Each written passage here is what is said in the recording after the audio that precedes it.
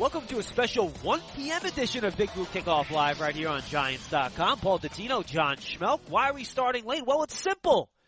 I guess the 2018 offseason has officially begun from a coverage perspective because we had a chance to meet with the Giants' assistant coaches and coordinators today. The first chance really to get up close and personal with these guys, Paul, and have a conversation with them, learn about their ideas about football. Of course, given the fact that the players haven't been back yet, you're limited in what you can kind of ask these guys and what they can talk about and what they know. But still, some good stuff. We'll share that with you off the top of the show. Then we'll have Bill Rabinowitz. He covers Ohio State. He'll be joining us at 1:30 to discuss the Buckeyes that are coming out in this, this year's draft. And I'll apologize ahead of time, folks. I'm either fighting a cold or the start of allergy season. I'm not quite sure which one it is, but it's one of the two. So if I happen to hack or wheeze or cough or sneeze on the air, I apologize in advance. I will do my best to use that cough button liberally. So, Paul, from the assistant coaches today, a couple individual notes for guys that I'll get to in a little bit, but specifically the thing that jumped out at me in terms of a big picture thing that was shared by all the coaches is that they're going to allow what these players do well to dictate what they do on both sides of the ball. It's something James Bettcher said. It's something Hal Hunter, the offensive line coach, said. It's something Mike Shula said. They're going to use their player skill set to determine what they do. And this will be an offensive and defensive scheme that is based around what the players show they're good at, not just in the spring, but in training camp. So this will be a work in progress as these coaches learn what the players are going to excel at. Well, the players don't get here until Monday. And that's part of why they're talking that way, because they truly haven't met these guys. All they've done is study film. I mean, even Mike Shula, who was the new offensive coordinator, said he's looked at Davis Webb's tape. He does know something about him, but there's still very little there. And he's looking forward to getting Davis in the building to where they can actually begin the offseason program and do things on the field so he can really learn more about him. I mean, that's the problem when you have a new head coaching staff. They're starting from square one. I will say this. I agree much more with you on the defensive side of the ball than the offensive side of the ball. I do think you're absolutely right on defense. It's clear that Bettcher is going to run a very fluid scheme. He said, you may see us line up differently on every single snap because that's what he does. We've tried to tell you this before. And so you're right. There's no question. They got to see what these guys do well, and that's how they're going to fit into this fluid defense. Offensively, I don't know that I got a real indicative feeling yet from Shula. I really don't. I think he still seems to be very curious, and I don't know if I read that as deeply as you did. I suppose what you said is possible. He certainly said Beckham is the key element in the offense. He's the go-to guy, and you got to get other guys the ball as well, and you want to try to spread the field and use all areas of the field to keep defenses guessing. But I don't know that he gave me enough of crumbs to delineate. Yeah, I didn't get that. You said I didn't get that so much from Shula. I got that from Hal Hunter, more the offensive line coach. And we're actually limited in terms of who was there today. Craig Johnson wasn't available, and Tyke Taylor wasn't available. So really, of the offensive coaches, you had Linda Wells, you had Ben Wilkerson, who's the assistant offensive line coach, and Hal Hunter, who's the offensive line coach. That was there on the offensive side of the ball. Remember, Mike Shula is not just the offensive coordinator; he's also the quasi-quarterbacks coach as well. So limited in terms of who was there on offense. But Hal Hunter talked a little bit about using the power and zone schemes, and they're very flexible in terms of what they're going to use. They can use a lot of different things, but he doesn't want to assign positions to guys on the offensive line. He wants to see when they come in, and they'll play the best five guys and put them where they fit in best on the offensive line. That is true, but then once he finds out where they fit, he was very specific about where my starters are. Correct. They're not going to learn other positions. But the backups have to be versatile. Yes. When you get to 6, 7, and 8 on your offensive line roster, those guys have to know all the positions. He said, my starting 5, I want them to be aware of what everybody else on the line is doing, but I want them working exclusively at their spot. They don't need to be wasting time working at other spots. That is something quite different than what we've seen around here in recent years, where, quite frankly, a lot of times starters like Pugh or like Fluker, like Brett Jones, like Weston Richburg, you would see these guys sometimes taking first-team snaps, even though it may not have been a whole lot.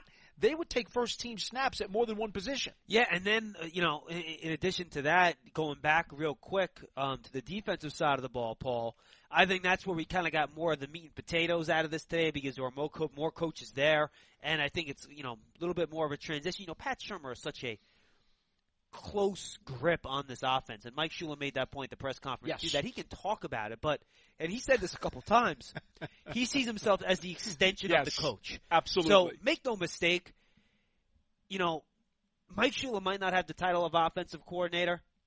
He's the offensive coordinator in terms of the guy that's really controlling this offense. What did I say? You said Mike. I'm sorry. Pat Shurmur might not have the title of offensive coordinator. He's the head coach. But he, in effect, is the guy that's designing and running this offense. And he will run it through Mike Shula. He'll take, I think, a lot of the responsibilities and the leg work, the dirty work, the blue-collar work off his plate so he can also obviously execute the role of head coach on the team, which is a big part of it. But we already know he's going to call plays. He made that point when he got hired. Correct. So I did expect to learn a lot from Mike Shula today just because Pat Shurmur is the guy who's going to run the show, and it's going to be his offense. And quite frankly, to try to expand on any substance that Shula gave us in his presser, I really couldn't do it because there wasn't anything else there besides what we've already talked about. There was certainly a lot more there on the defensive side. I will say this, though. I don't think there's any doubt that bringing in assistant coach Wilkinson to help out Hal Hunter on the offensive line, I did get a feel from Coach Wilkinson how he said in other spots where he's been, his playing experience was a very important conduit for him to get guys to buy in to whatever it was that the coaching staff was trying to get them to do. Now, Hal Hunter, folks, if you've ever seen him, he's a rather skinny, diminutive man. Looks like he could be an punter. Uncle. Hal Hunter could be the uncle of Lance Meadow, for that matter, in terms of physical stature. He looks more like a punter than he does an offensive lineman. Yeah, so quite honestly, I could understand the believability. If he's talking to some 340-pound offensive lineman about how to block a blitzing linebacker, I could see where they might wince at him and say, yeah? How many Wheaties have you had this morning, I'm just having a little fun here with the perception. But Coach Wilkinson's a big dude. Oh, yeah. He's a big, well-built, big-frame guy. And he did say that he thought it was advantageous that he had played the game, and guys seem to really relate to that. So I think the combination of the smarts of Coach Hunter and the experience of Coach Wilkinson and how he will relate to players will be very important. And specifically, Eric Flowers was talked about a lot, as you can imagine, making the adjustment from left tackle to right tackle. And Hunter's comment was he thinks that Flowers is athletic enough to make that adjustment. Obviously, it's going to be an adjustment. It'll be a process, too, he made the point. It will be. He made it very clear. But he did say, I think he is athletic enough to do what needs to be done on that side of the line. And that's pretty much the extent of the most significant offensive line talk that we had. Yeah, and he said he spoke to Eric Flowers on the phone, didn't want to share the details of those conversations, which is understandable. Sure. But, yeah, that move it's going to be tough, and it's going to be a challenge. And he made the point now, too, that there's really no difference in the difficulty between the left and the right side and the type of assignments you have. It's just a matter of changing your footwork and changing your hands and that sort of stuff. Now, onto the defensive side of the ball. Got a couple of details, I thought, with Gary Emanuel, who I think gave some good stuff on the defensive line. But first on Bettcher, we mentioned a couple of the things already. He talked about, he wants his defenses to be fast, physical, and smart. I think all coordinators want their defenses to be fast, physical, and smart. You hope so. He said he'll mold his defense to what the players do.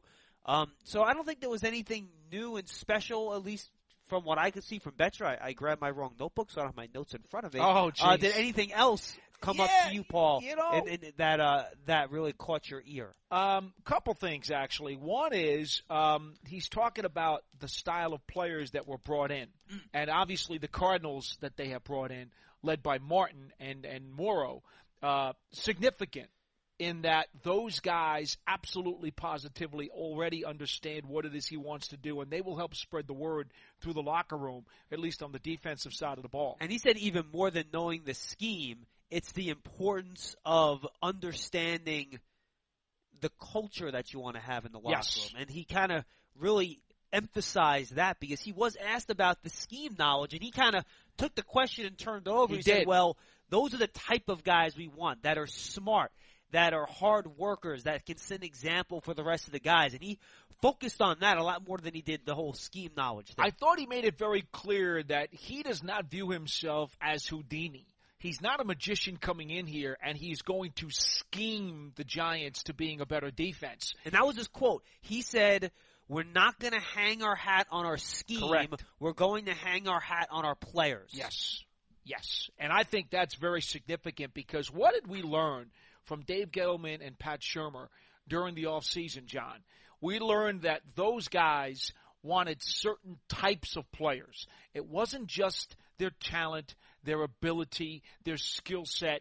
It was also they want certain kinds of guys who are going to provide the correct attitude, the correct teamwork, the correct leadership, the correct effort on the field that encompasses a winning ball club.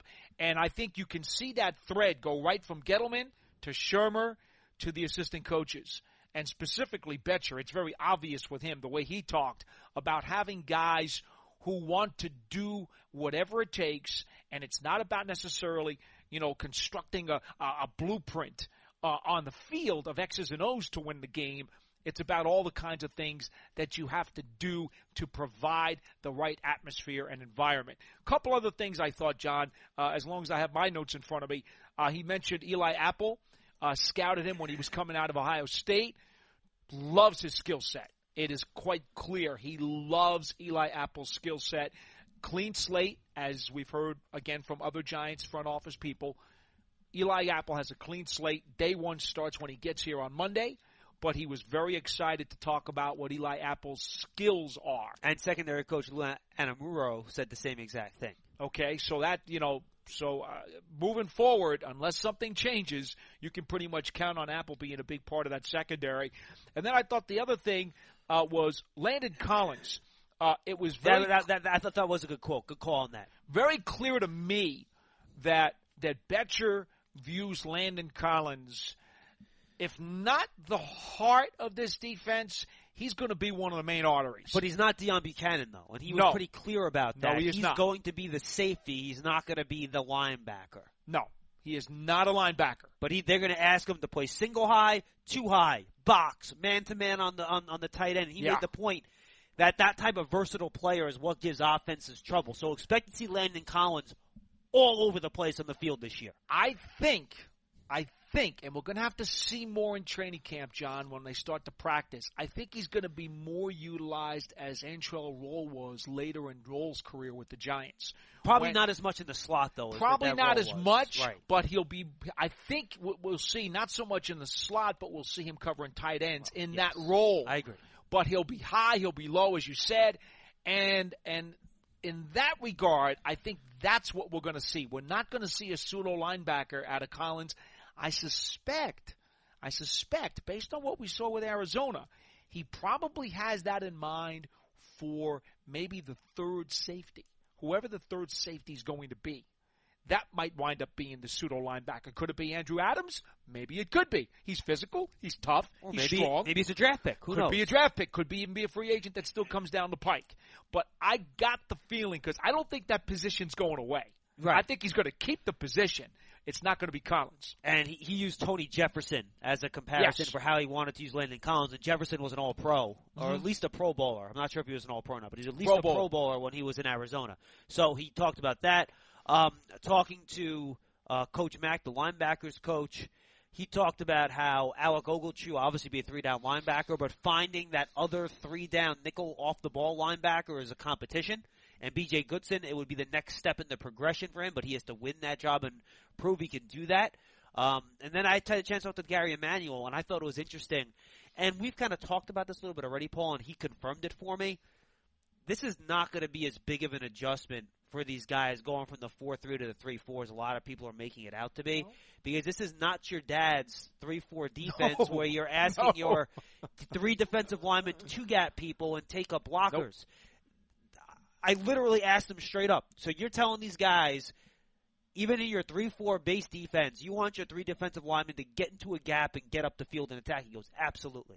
We want them to be an instinctual football player, get up the field and try to make a play. That's the exact type of thing they asked for from the guys in the 4-3. So I don't think that's going to be as big of a transition as some people have made it out to be. I think one of the things that I gleaned from talking to all of them, and I kind of am going to meatloaf this statement together, the Giants' defensive players are not going to be learning traditional positions. For example, the defensive ends who are going to be part of the linebacking / defensive end, pass rushing, edge rushing type of scheme, well, guess what?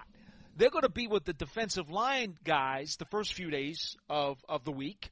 And then when they get to the sub-package and the third down packages, they're going to go to the linebackers room. Yeah, and I actually asked, I think I asked Gary Emanuel that, and I said, how are you going to work this? Because Betcher said specifically Kareem Martin's going to be in the linebacker room.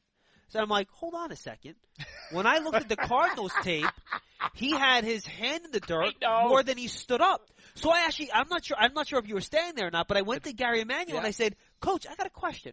And this is, I honestly don't know. He said Kareem Martin's a linebacker. Yes. That dude had his hand in the dirt all the time. How does that work? How do you work that? And he said, look, the first 2 days of the week of practice, you'll be with the linebackers. And then when we do our sub-package day on Friday, whatever day it happens to be this year, we're going to have the off-the-ball linebackers in one room, and then you're going to have your edge rushers, which will include some guys that are traditionally in the linebacker room in a separate group and learning vice together. versa. So these guys are going to move back and forth. You're absolutely right. Yes. And to be honest with you, one of the concepts or the base core of what one of the assistants told me, and I can't remember now which one it was because I talked to several of them, but one of the core concepts for this Giants defense is going to be once they prove to the coaching staff that they understand what it is that they're supposed to do, they're going to be given the freedom, at least some of the players will. Olivier Vernon will be one of them, to do some of his own pre-snap motion. He will be allowed to improvise because what he will be told on a certain play is, this is how we're going to line it up and this is what you're supposed to do at the snap. It's okay if you want to do a few things to show something in pre-snap motion. And frankly, we saw that from Chandler Jones on tape last year, too. Yes. Do it on your own if you want to, but just make sure when the ball is snapped, you're in the right position, in the right formation, in the right stance, and that you're prepared to do what it is we've asked you to do. Right. But pre-snap, if you want to be a little funky and you want to do, and I said to one of the coaches, I said, so basically what Peyton Manning used to do on offense, you want some of your veteran defensive players to do on defense. Bluffing. Basically, that's what it is. It's a lot of bluffs, it's a lot of looks, it's a lot of trickery, a lot of deception, and that was like, once they get it, some of these guys are going to be given the freedom, like Chandler Jones was, to show different bluffs. Ultimately, though, he needs to be in the spot they want him when they snap the ball. By the way, folks, we have 10 minutes before our college guest, so if you want to get in, we'll take a couple calls between now and then, 201-939-4513. I know you're not used to having us on at 1, so we have a couple open lines, so feel free to squeeze in at 201-939-4513. Just want to add on the Vernon thing. Yeah. Because he was asked, is it an adjustment for Vernon to go from the 4-3 DN to a 3-4 outside linebacker? He said no and basically intimated that, look, we're not stupid. We're not going to ask Olivier Vernon to go cover people. We want him to do what he does best. Betcher said that. What'd I say? You didn't identify which coach. Betcher said it was Betcher. That we're not stupid. He didn't say we're not stupid, but that's what he intimated. Yes, he hinted at that. Olivier Vernon is going to be rushing the passer. Yes. That's what they want him to do. That's what he's best at. And even though he's going to be a 3-4 outside linebacker, and I could tell all the defensive coaches do not like this, we play a 3-4, it's not a 4-3. No. They all humor the people that ask the questions, and I asked the question too, so I was humored. But they don't like to be pigeonholed into that. No.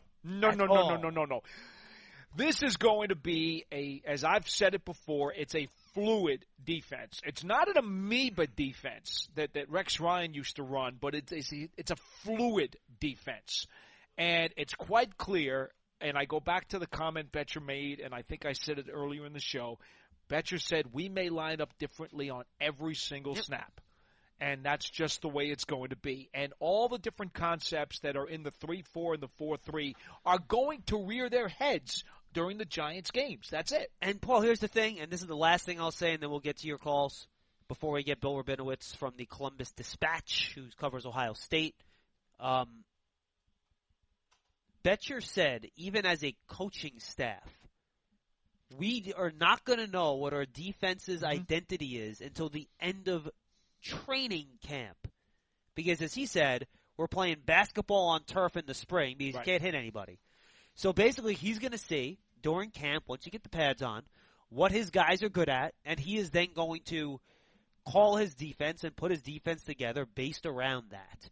So, guys, this is going to be fluid. We're going to have fun watching this defense and see what they're good at and see what they decide to stick with once they get to the regular season, but it's going to take some time. He's going to destroy my tape work. Oh, it's going to be pointless. He will destroy me. He will destroy me. One of the things I do, folks, usually when I go back and I review a Giant game on Monday or Tuesday every week is I go back and I look at specifically what the defense did on each and every play. Good luck. What was the front? Who blitzed? How many times they blitzed? How many guys they sent? You know what? No, it's not happening this year. You better have your rewind ready on your machine. It's not happening. I'm not going to have enough hours in the day to keep track of all the different kinds of things because, then I put together a chart. Well, guess what? There will be no chart because the chart will be as big as a piece of wallpaper. 30 columns. Can't do it. Can't do it. And by the way, it was the same thing watching the Cardinals last year. It was. When I watched the Cardinals last year, going into the Giants game, I'm looking at this and I'm like, okay, they're all over the place. There were plays where there's one down defensive lineman or two down defensive linemen. Here's the thing, folks. The Giants clearly have decided with the makeup of this coaching staff by going to Betcher and the rest of the defensive guys, they have basically decided that they're going to become a very athletic team and they're going to become a very unpredictable team. They're not going to be – and, look, I love Steve Spagnuolo. You guys know that. I'm a huge fan of Spags. And Spags was great at improvising on the fly and even during the middle of games, especially in the middle of a series or in the middle of a quarter.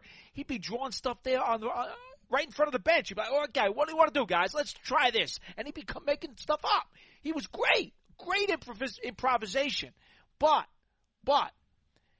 it always came out of – a certain look or certain scheme or certain system that was the foundation was there. There was building blocks of this is where it's coming from.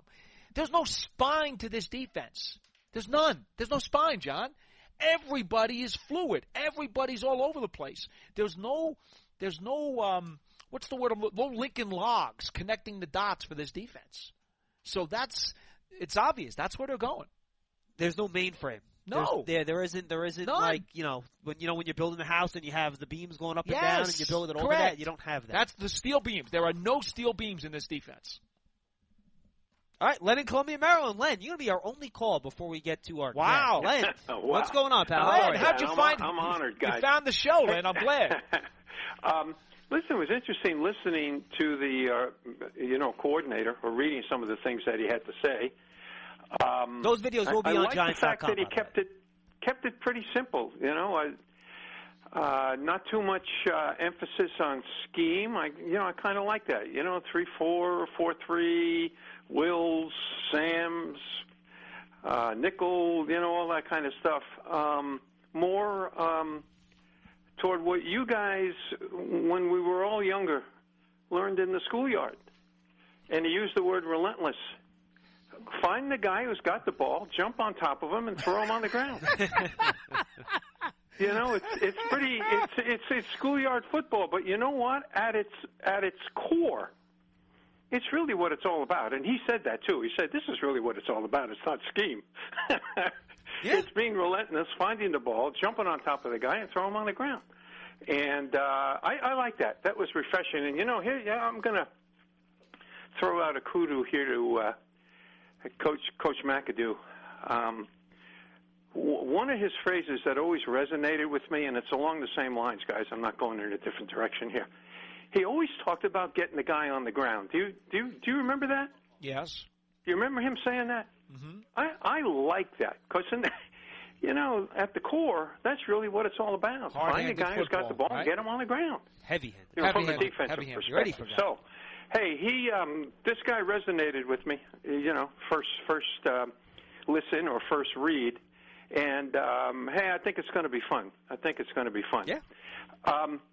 Let me go to the draft for a second, if I may, and then I'll let you get to your guests. By the way, the guests have been great. Thank you. And John, the show last Friday. I guess you did it on Thursday, played it on Friday.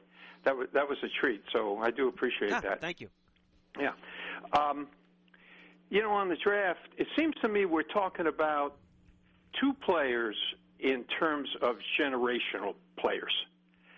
The two players where that comes up the most seems to me to be Barkley and Nelson. And Len, real quick, I think people overuse the term generational player. Yes, Lawrence Taylor is a generational player. These guys, they're both all, let's call them this, they're all pro caliber players, which I think is a very generous description, but to call them generational means that no one can come close to comparing these guys for the last 10 or 15 years, which is nonsense. And the league is still looking for the next LT, by the way. Exactly. Yeah, and by the way, that's true. But let me kind of use that reference, if I may, to try to make a point. It seems like the two players are Barkley and Nelson. All right, those are the guys who come up who that term has been applied to. And I understand it may not work out and things like that, but I guess my bottom line is, why don't we just pick one? You can. I mean, one of them's going to be there. Yeah, you can. That's definitely an option. Again, both of them are three-down players, and Paul, I like that. Mm-hmm. They're plug-in guys. Yeah, but Len, but what if you can move? They've got a bright future in front of them, where people are talking about them in different terms than we're talking about. Otherwise, yeah, but Len, my thought is, let's just pick one of those guys. But what if you can trade down 3 spots, get 2 extra picks, and then pick one of them anyway? Wouldn't that be even better? Well, maybe I am getting a generational player then. Maybe Nelson slides. Nelson will be there at 5. When you got that number 2 pick, this is a classic pick. And let me ask you this as the kind of a follow-on, but last question, I promise. It's this upcoming draft. It seems to me this upcoming draft is as important a draft for the Giants as I can ever remember. Yes, absolutely. I think it's the most important draft since I've been working here since 2006. Yeah, and Paul, do you think it goes well beyond that? I think it does. I think the Eli draft. I think the Eli draft would be the comparison.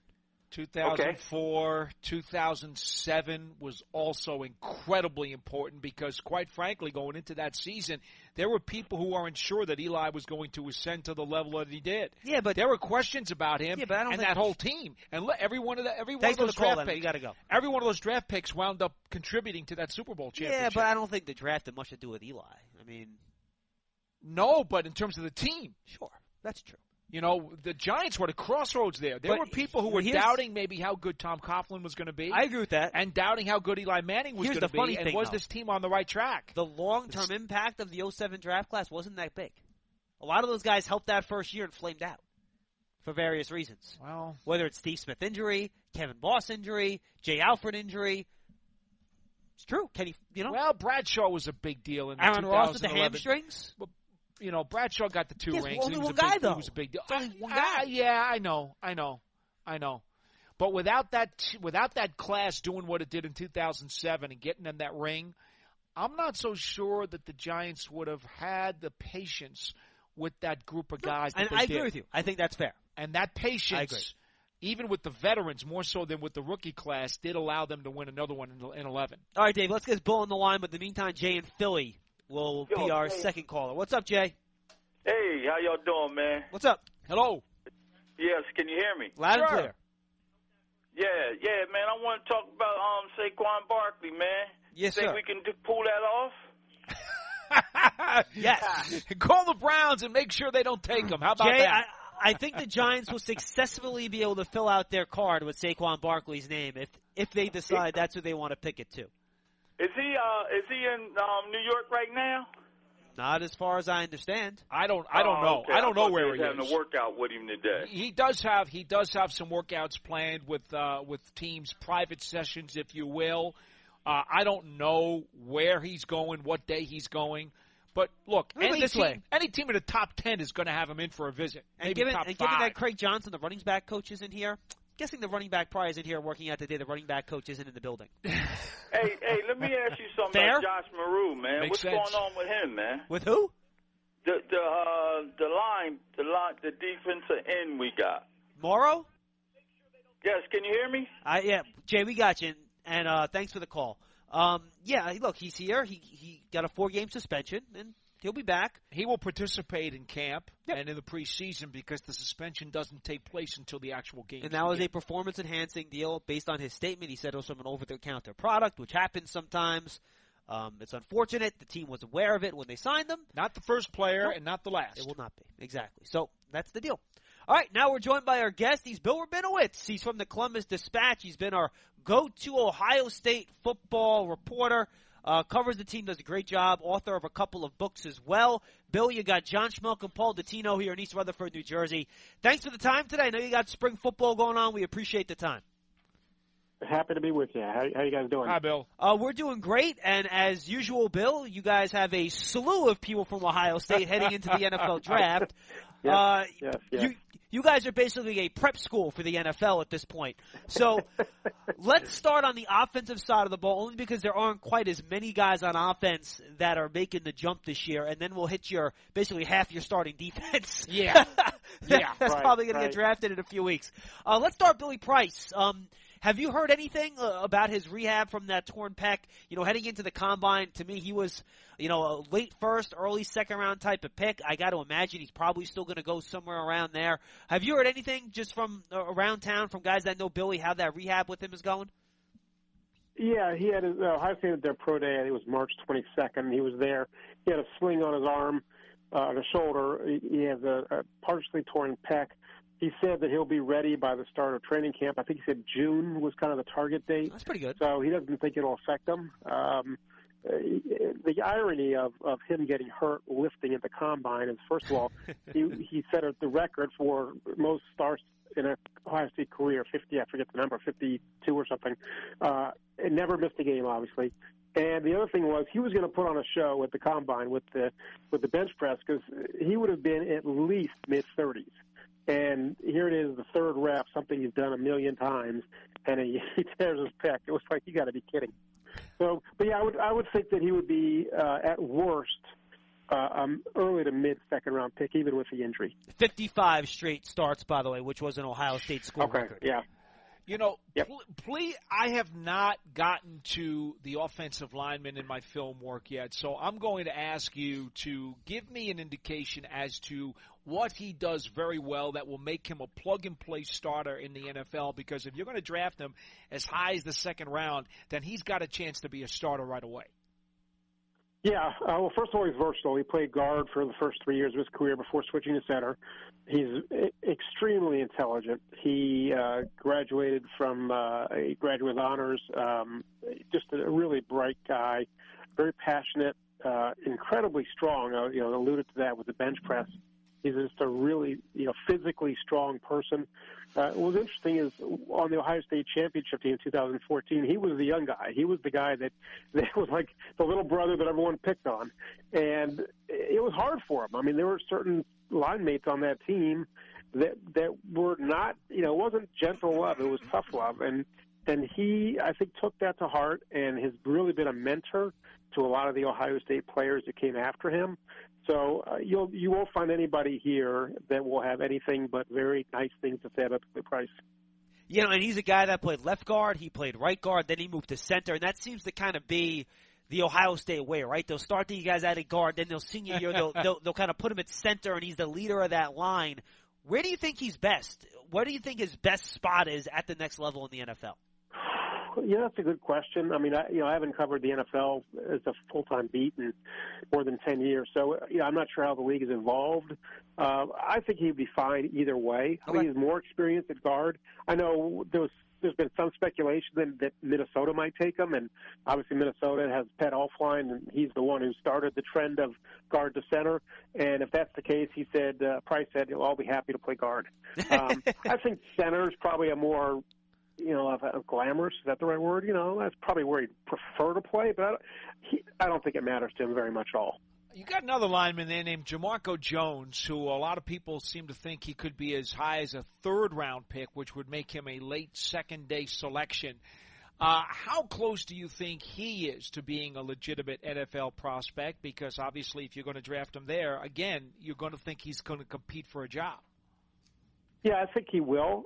He did not post great numbers at the combine, but that's not the kind of player he is. He's a very steady guy, doesn't draw a lot of attention to himself, a smart guy, played very well. In fact, when he was probably ready to start earlier than he got a chance to start, he started for 2 years, and early in his career, players would tell us, if somebody gets hurt, Jamarco's the guy and he'll be fine. But nobody did. It was amazing how incredibly durable Ohio State's offensive linemen have been. Last year they lost a player, Brandon Bowen. It was the first significant injury they've had to any offensive lineman under Urban Meyer, which just kind of defies the laws of football. I mean, it's just amazing to think that guys would be as durable playing that position. So Jamarco Jones, just a very solid guy, not flashy. He's a left tackle. You don't want him to be flashy. I mean, he's not gonna like jump off the tape at you, but his guys very seldom get to the quarterback, which is what you want. At the very least, do you see him as being a potential swing tackle? Does he have enough power in addition to the technique that he could play some right tackle if he was asked to? He could, but I think he is much more of a left tackle. I mean, I don't want to call him a finesse player. That's not really fair to him, but he's not one of these kind of road grader maulers that you think about for right tackle. He could certainly do it in a pinch. There wouldn't be a problem. But I think his long-term home is at left tackle. Yeah, it's funny, to me, watching him on tape, though, and I had a chance to watch him a little bit yesterday in the afternoon and this morning, he's just so steady. He's out there, and they don't have to help him a lot. You rarely see him get beat around the edge. Maybe some guys will push him a little bit with the bull rush, but no one beats him, around the edge with this size. How much do you think, if at all, the Ohio State offensive scheme maybe helped him, or was he asked to protect on 5, 7-step drops where he had to go one-on-one with the speed rusher and really hold his own on that side? Yeah, they did. I mean, this is not a 3-step drop team all the time. I mean, J.T. Barrett certainly did some of that, and but there were also times when J.T. Barrett would stay in the pocket and wait for things to develop, and he had to hold his block longer than a typical left tackle. I think the word that you said that is perfect for Jamarco is steady. He's not going to just be a guy who dazzles you, but he doesn't get beat very often, and he's a really steady person. I mean, just his personality.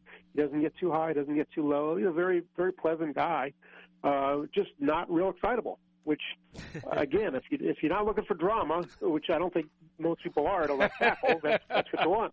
And I got to imagine, you don't have many, senior starters at Ohio State, especially on defense. Guys tend to leave early. What does it say about these two guys that both of them are coming out after their senior years in terms of the amount of experience they've been able to earn at Ohio State? For both guys, their intelligence and really just what they've been able to pick up from being a part of the program for as long as they have. Yeah, I mean, first of all, those guys went against studs at practice for their entire career. Both Bosa's. They lined up against both Bosa's, Tyquan Lewis, Jalen Holmes. I mean, they've been put to the ringer at practice, let alone games. So I think given their experience at Ohio State, they're going to be as prepared as you can possibly be coming from a college program. John and I have talked since we were at the Combine for 3 days about how this is a very healthy cornerback group in the draft. There are just so many legit pro prospects, but a lot of them seem to be better suited to slot coverage in the National Football League. Denzel Ward ran in the 4.3s. Oh, yeah. Okay, I mean, you're talking about lightning quick, but again, he's one of those sub-6 footers who a lot of people might think is going to be somewhat suited to the slot, at least to start his NFL career, and then maybe move outside later on. What are some of your thoughts on him? Because everyone seems to believe he's one of the top 2 or 3 corners in this draft and a certain first-round pick. Yeah, I think he's certainly a top half of the first-round pick, maybe even top. I've seen him as high as, I think, 7. I think I saw one mock draft. Me too. He's not the biggest guy, as you said. He's not small. He's still, a little lean, which, again, I'd rather have a lean cornerback than a thick one. But the thing that really struck me watching Denzel Ward, and it seemed to me like I remember asking Kerry Combs like halfway through the year, is he playing as well as I think he's playing? Because, Ohio State's had all these guys that have come out, first-round picks, Marshawn Lattimore, Garyon Connolly, Bradley Roby. They've had a string of them. And honestly, I thought that Denzel Ward played as well or better than any of those guys as college players. He just, the word that they used to describe was mirrored. I mean, he mirrored these guys. They would go in a direction, and he was right there with them. And teams just kept throwing at him, and I thought, why do they keep doing this? It doesn't work. Throw at the other guys. I mean, the other guys are kind of, they're good, but you can complete passes on them. Denzel Ward, I don't remember the stats. I think one of those websites that does this stuff. It was just a remarkable number of the opposing quarterback passer rating against when they threw at Denzel Ward. Great hands in terms of being able to deflect passes. Great positioning. He was almost never in the wrong spot. Obviously, he's very fast, very quick. Had good instincts too. Because there are a lot of guys, and there are some guys on the current Ohio State roster have all the skills, have all the speed. They don't turn to meet the ball. They don't. All these things you go, well, they were in position to make the play, but they didn't make the play. Denzel Ward was in position, and he made the play. Mm-hmm. And he's got the speed, the rare times when he is out of position to make up ground. So I think he's about as sure a pick as there is in the draft, at least among the guys that I'm familiar with. Yeah, and watching him, it seemed like that he's pretty scheme versatile. I saw him play some cover 3 stuff where he would come out of his zone right. and kind of make a play on a tight end going down the seam. I saw him play off man. And then, ironically, in his press man, because I guess it's because of his size, he doesn't really rough up the guy at the line of scrimmage. But like you said, he gets so close to him. Yet at the same time, he doesn't allow any separation. I think it's a real unique skill set. And you see him outside, even though he's just 5'10", 5'11", he's able to go up there against taller wide receivers and knock the ball away. I think it's a really unique, versatile skill set that lets him to do multiple scheme things. He played inside, he played outside, he played left corner, he played right corner. To me, he's a guy that if you're a defensive coordinator in the NFL, you could use him in a lot of different ways, and he can be a good player for you. Yeah, I couldn't agree more. And as great as Marshawn Lattimore was last year with New Orleans, I mean, I think Denzel Ward is certainly in that category. And wow. I'm not predicting he's going to win Rookie of the Year because, that there are a lot of factors to go into it. But I think you draft him and you don't worry about that position for a while. Well, Jerome Baker's another guy I'm a little curious about because I've seen things all over the map with him. As some people think he could be as high as a 3rd rounder. Some people think he's a 5th rounder. I guess it depends on your taste and your point of view. What do you like about his skill set? What could help him? What could hurt him in the draft? Well, what will help him is just his physical ability. He's extremely fast for a guy his size. If you were going to draw a prototype linebacker, you'd come pretty close to describing Jerome Baker. The issue with him is the production and the consistency did not always match the physical skills. Against Iowa, for example, and obviously Ohio State, Iowa is a 4-letter word to Ohio State after what happened in Iowa State last year. Jerome Baker was one of the people who was victimized. There's no getting around it. Against Oklahoma, he struggled, as did all the linebackers. At times, he was the kind of player that you thought he would be. He did a great job against Penn State. Penn State tried to isolate Saquon Barkley on Baker, and Baker held his own. That was wow. A game you thought, okay, that's the Jerome Baker I think I'm going to see all the time. You didn't see that all the time. And he admitted it. I mean, Jerome Baker is a very engaging guy. I mean, he's a very honest guy. He said, I didn't play great all the time. And so a team, I think he'll go probably earlier rather than later because a team out of 32 is going to say, we can get the best out of this guy, and the best out of this guy is going to be really good. So I'd be surprised if he goes beyond, let's say, the third round, fourth round, I would say, is the worst case scenario because I just think that his physical skills are too enticing for everybody to bypass him. Paul, and it's funny, and then Paul, you can ask your next question, but I have Dane Brugler's draft guide in front of me, and here is his summary at the end, Bill. He is a project at this point in his development, lacking take-on skills, but his athletic profile will have him overdrafted, which is basically exactly what you just said, where the physical ability will overcome the lack of production. There are reasons why a guy can be inconsistent. It can be either his mental awareness, his instinctiveness, he doesn't have the heart or the physicality. Perhaps he played hurt, and people weren't aware that he played hurt, and that hurt his production. What do you think the primary reason is for his lack of consistency? I don't know. I mean, I don't think he was hurt. I don't think that was an issue. And the thing about football is you can play great for 60 plays and you blow 2 of them and it makes you look like you had a terrible game. You're right. And that's kind of what happened, and certainly against Iowa. And I'm not pinning all of Ohio State's problems on Jerome Baker. Certainly there was a team-wide thing. But when you get beat, it looks bad. And there were times, especially a guy with those skills, you expect him to just fly around the field making all kinds of plays that make you go, wow. And at times he would do that, but it wasn't as consistent. So, why that was, sometimes you're thinking more than reacting. I can't get inside his head. And then again, the thing about football that's tricky about evaluating is you don't know exactly what the scheme is on any given play. No doubt. You're not going to sit there. The coaches aren't going to sit down with you, explain, well, this guy's got this guy and this guy's doing this. You just don't know. To my layman's eyes, which hopefully are slightly better than the average layman, that's what I saw. Okay. But, I'm not going to portray myself as like some guy who sits in front of film all day. And I mean, I've got a newspaper to write for. I can't do that. But those are my general impressions about Jerome Baker. And real quick, last one on Baker. At 6'1", 230, he's more like your run and hit in space, let him run and chase type of linebacker. Absolutely. That's what I figured. All right, now obviously you have a big portion of the Ohio State quote-unquote rushmen package that are coming out in this year's draft. Let's go to Sam Hubbard first. And to me, he kind of smells like a poor man's Joey Bosa, and let me explain. In that he's pretty good at everything. He's not going to wow you with that, with his crazy athleticism. He doesn't bend off the edge, but he stops the run. He does hard work. He's relentless, and he'll eventually get the job done for you. I agree, but I would also say that he's a better athlete than a lot of people give him credit for. Okay. And he's a former lacrosse player. Most people know the story. A former lacrosse player who Urban Meyer discovered playing dodgeball at his high school, and so he started out at Ohio State as a safety. So he's still kind of growing into that body. He's an extremely intelligent guy. Graduated with honors from the Fisher School of Business, which is a really tough school. So he's the kind of guy that you want your daughters to marry. I mean, he's the kind of that kind of guy. Okay. And I'd rather he played football. Well, yeah.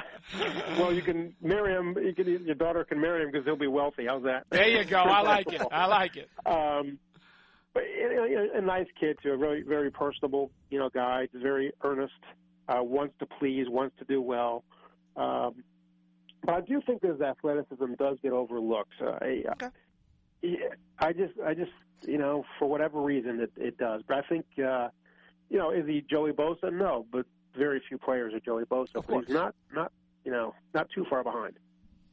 I need to ask you about Jalen Holmes because that's also a guy who has certainly been getting a lot of attention over the course of his career there.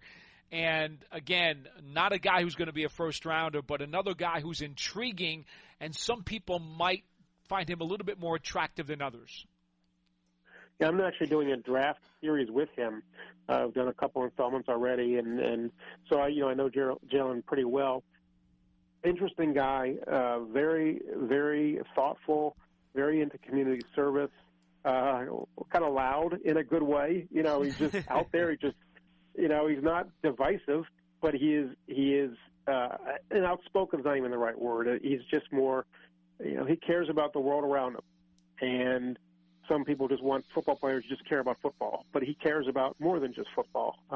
As a player, he was a guy who was overlooked a lot because he didn't pile up crazy stats. I was on the conference call with Mel Kiper last week, and I asked him about Ohio State players, or I forget whether I asked him or somebody else asked him, and he said that he was disappointed with the production of Ohio State's defensive linemen. And I thought, that's funny because they were dominant last year. Now, individually, they didn't put up huge numbers because they rotated. I mean, it wasn't like Nick Bosa played 80 snaps. They all played about 40 snaps a game. Well, you're playing 40 snaps a game and figure, okay, 20 of those are runs. How many opportunities do you really have to get sacks? Not much. And so Jalen Holmes had 2 sacks last year. Well, he had 2 sacks in the Senior Bowl. He played inside in their rushman package. He's a natural defensive end who played tackle, really nose guard, in their rushman package. They put 4 defensive ends on the field at one time. So he can play the run. He's a better pass rusher than people give him credit for. I think he'll be a successful, solid pro. And Tyquan Lewis is the same thing. Tyquan Lewis at Pro Day put up some crazy numbers. He was in the 4.6s. Yeah, 4.68. End. Yep. Yeah, that's pretty stunning. And he's a guy, people talk about his athleticism, or lack thereof. And I'm like, I'm not sure what they're watching. If they think that a guy, a defensive end, with a thick body, and Tyquan Lewis is a thick body, it can run a 4.6, 4.6 and not be a great athlete. It just kind of stuns me. Yeah, here's the thing too, and even I guess Hubbard to a certain extent, when you take a look at these guys, they aren't these like small, lithe, stand up, bend the edge guys. I mean, Hubbard's 270. Jalen Holmes is 6'5", 280 at defensive end. Those guys just don't exist anymore. And Tyquan Lewis is 6'3", 270. So I feel like the way Ohio State runs their program, they don't want these guys that are just going to pin their ears back and get after the quarterback. They want guys that can stop the run, too, and it seems like that's what you're getting. You're not just getting guys who are going to rush the quarterback.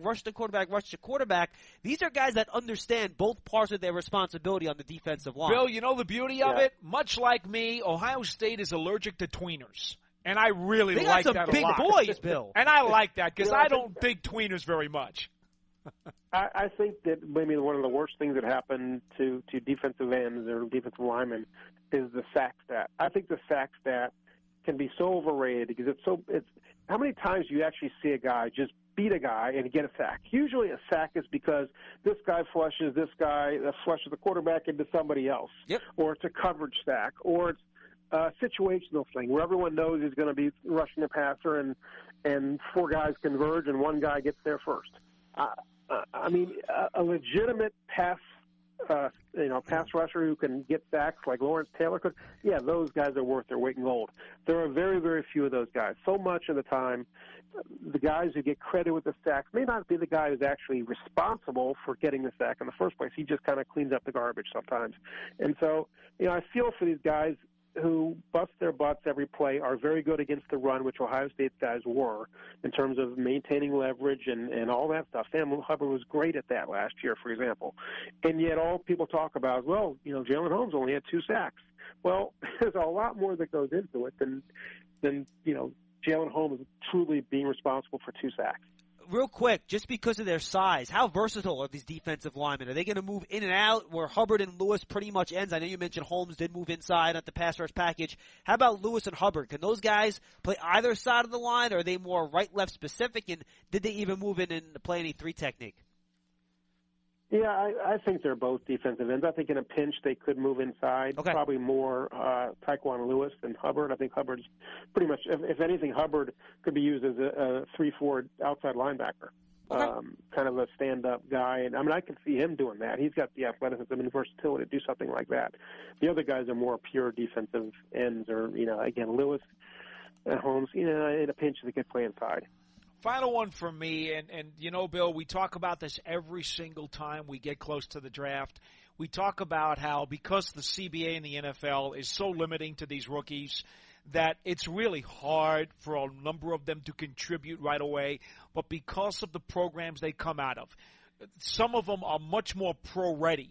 And to me, that's just the way it is in Buckeyeville. It just seems as though they get their guys a step ahead of so many other programs. Alabama does the same thing. You know the power programs we're talking about. Right. What is it Right. about? What is it about what they do at Ohio State that just doesn't make them a great college program, but also a program that gets guys ready for the NFL? Well, I just thought about this as you were asking the question. I haven't gone through the entire list, but I think almost every one of their coaches, with one major exception, has NFL experience. The the coach who doesn't have it is Urban Meyer. Yeah. Greg Schiano was an NFL head coach. Bill Davis was a defensive coordinator. You go down the list. Larry Johnson wasn't, but Larry Johnson has put so many guys into the NFL that nobody questions his credentials. They have great coaches, and here's the thing: they recruit the very best, and they develop them. So when you get great athletes and they develop, you get NFL players. And Ohio State is a football factory. Ohio State and Alabama, and you can put Clemson in that group now. You can now, maybe Georgia even. Yeah, Georgia. Georgia's always had great players. They haven't, until last year, they never really did it as a team. But there was never a question about does Georgia have talent. I think Oklahoma certain years, USC certain years, but Ohio State and Alabama and Clemson, I think right now, are the three best programs in the country. And Alabama's number one because they won it, but I don't think the others are far behind. And Georgia's, given what they did last year, I think they're right up there too now. But they push these guys. Ohio State is a difficult program to play in because you get there, you come in as a 4 or 5 star guy, and you start off at the bottom. You look up at the depth chart and you go, "Oh my God, I've got Nick Bosa ahead of me. I've got this guy ahead of me." And you go, "I better bust my butt to have any chance of seeing the field." And they make you play the way you earn your spot on downs is to excel in special teams. You have to find your way, earn your way onto a special teams unit, and obviously that's the gateway to playing in the NFL as well. Yeah. So they have a background. So an NFL team looks at a guy from Ohio State and wonders, okay, is he some kind of prima donna? Can he play special teams? Well, yeah, because they had to. That's the way you get on the field. Certain positions more than others. Defensive end, isn't going to be on the kickoff coverage team, but linebackers, wide receivers, running backs, that kind of stuff. Ezekiel Elliott played special teams his freshman year. That's how he got kind of known. Yeah, Dan Salamone, who's one of the writers for our website, he's an Ohio State alumni. He sent me a couple weeks ago Ezekiel Elliott's big tackle on a kickoff, which was like Purdue, his kind of right? Exactly, which was kind of his like. And I'm like, they actually had Ezekiel Elliott play kickoffs, and then you guys basically had the best defensive back every year, but only started for 1 year because they had the best defensive back from the prior draft class, starting ahead of him the year before. Right. And it's just funny. See, and we thought Dan was just full of propaganda. Exactly. Bill, no, the Purdue play. I think that's in one of my books. I think that play. It's just. Like, okay, who is this guy? Ryan Shazier. I remember Ryan Shazier would make these hits on special teams. I go, who is Shazier that? fan. I like it a lot. The spring game. Now, tackling technique needs some work, unfortunately. But he was like shot out of a cannon. You go, who was that? But it was on special teams that they first made their name. Bill, 2 real quickies for me. I don't want to shortchange the other 4 guys that are eligible. Can you just give me a very quick index card on Chris Worley, Damon Webb, Marcus Baugh, and J.T. Barrett, just real quick? Sure. I think Damon Webb's going to surprise people. He really improved last year, improved his range. Under the radar for most of his career, but I think he's a guy, a late-round pick, that could be a steal. Marcus Baugh is a guy who looks the part. He made some huge plays. He's got to be much more consistent. His hands, he can make the hard catch and drop the easy one. So he's a bit of an enigma, but has the talent, can certainly stick. Let me think. Who are the other ones? Chris Worley and J.T. Barrett. Chris Worley, really, I'm a fan of Chris Worley as a person. He's overcome a lot. Doesn't wow you with physical skills. But on special teams, I think he'd be a good guy. He's a good guy in the locker room. I think he can play. Not the fastest guy, but pretty good instincts. Better as an outside linebacker last year than as a middle linebacker. Kind of took one for the team playing in the middle and was better on the outside. JT is. I'm not sure what else can be said about JT. He's a great college quarterback. He's got to prove that he can make the NFL throws, and the out patterns and those kind of things, and be able to go through his reads quickly and accurately and throw accurately. You know, he has all the intangibles. He's a great guy to have on your team. He will never embarrass you. He will work hard. He will all those things. He just has to be able to prove that he has the NFL skills. And does he? You know, I don't presume to judge that. I'll let people who actually study and really know the NFL game better than I do right now to judge that. I think he's got a lot to prove. I think that JT's a guy who's always thrived on being the underdog and being the leader. And if he gets a chance, he might surprise people. The question is, it's not really a developmental league anymore. Right. It's you know, you don't have three quarterbacks on the roster. It's a now league, right? Yeah, you're right. You're it's absolutely a now right. League. So he's a guy who'll probably have to bounce around a little bit, but he could find a home and surprise people. Final question. I want to ask you about Eli Apple. You covered him at Ohio State, so you maybe have a unique perspective on him. Obviously, his issues last year were well documented. Did a lot of that stuff surprise you based on what you knew about Eli from, you know, coming out of college? Has any of this stuff kind of trickled back to Ohio State and anything you've kind of heard about him? I'm surprised. I mean, I know both Eli and his mom, Annie, quite well, and probably Annie better than Eli, honestly. That whole story is bizarre. I've not investigated it myself. I don't have any inside information. Eli was well thought of at Ohio State. He was a very young player. He came into Ohio State, I think he was 17 years old. And Kerry Combs, I remember he was kind of the whipping boy for Kerry Combs. He could do nothing right. Kerry was always yelling at him in practice and stuff, the few practices we could see. But then he developed, and he had this iron deficiency that was undetected for way too long, and they finally got that straightened out. And you know, I think he was a little bit overdrafted at was he 10? Is that how early he went? I forget what the number he was with the Triumph. I think he was 11, but yeah. I could be wrong. Okay, but I thought that was a little high, but I thought he was a first-round talent. I don't know what happened last year. I read on Twitter and read things, you know, and it baffled me, honestly. But, no, there was no, like, red flag that I'm aware of about Eli Apple coming out of Ohio State. Bill, great stuff. We appreciate the time. You're a go-to Ohio State guy. You always do a fantastic job. We appreciate it. Anything you want to promote for us before we say goodbye? I don't have another book coming out, but The Chase and Buckeye Rebirth are still available if anyone wants to know what really happens at Ohio State. I think Dan Solomon, our Giants.com writer, has about 10 copies on his bedroom wall. I like that, man. Thank you. Thank you, Bill. Thank you, Bill. All right. Much appreciated. Bill Rabinowitz does a great job from the Columbus Dispatch, covers stuff. Ohio State. Outstanding stuff, John. You know, and again, you're talking about a program that is a perennial powerhouse, and they don't just want to win and get into the BCS playoffs. Well, they do. They do, but the other thing they do, which not every terrific winning college program does, is literally get guys ready. They are a minor league team. Especially for the NFL. Especially defensively. They are. They just are. Especially defensively. And that's just a fact. All right. So. Great job, everybody. Thanks so much. Tomorrow we got a couple of guests. We have Matt Miller and we have Eric Hansen talking about Notre Dame prospects. So it'll be Paul and I at noon. It'll be a fun show. 2 offensive linemen to talk about. Yeah, Matt Miller at noon, then Eric Hansen at 12:30. And we'll try to squeeze in calls in between. It might be tough, but it should be good information nonetheless. For Paul Dottino, I'm John Schmelk. Thanks for joining us. We'll see you tomorrow on Giants.com. Show returns to noon. We'll see you then.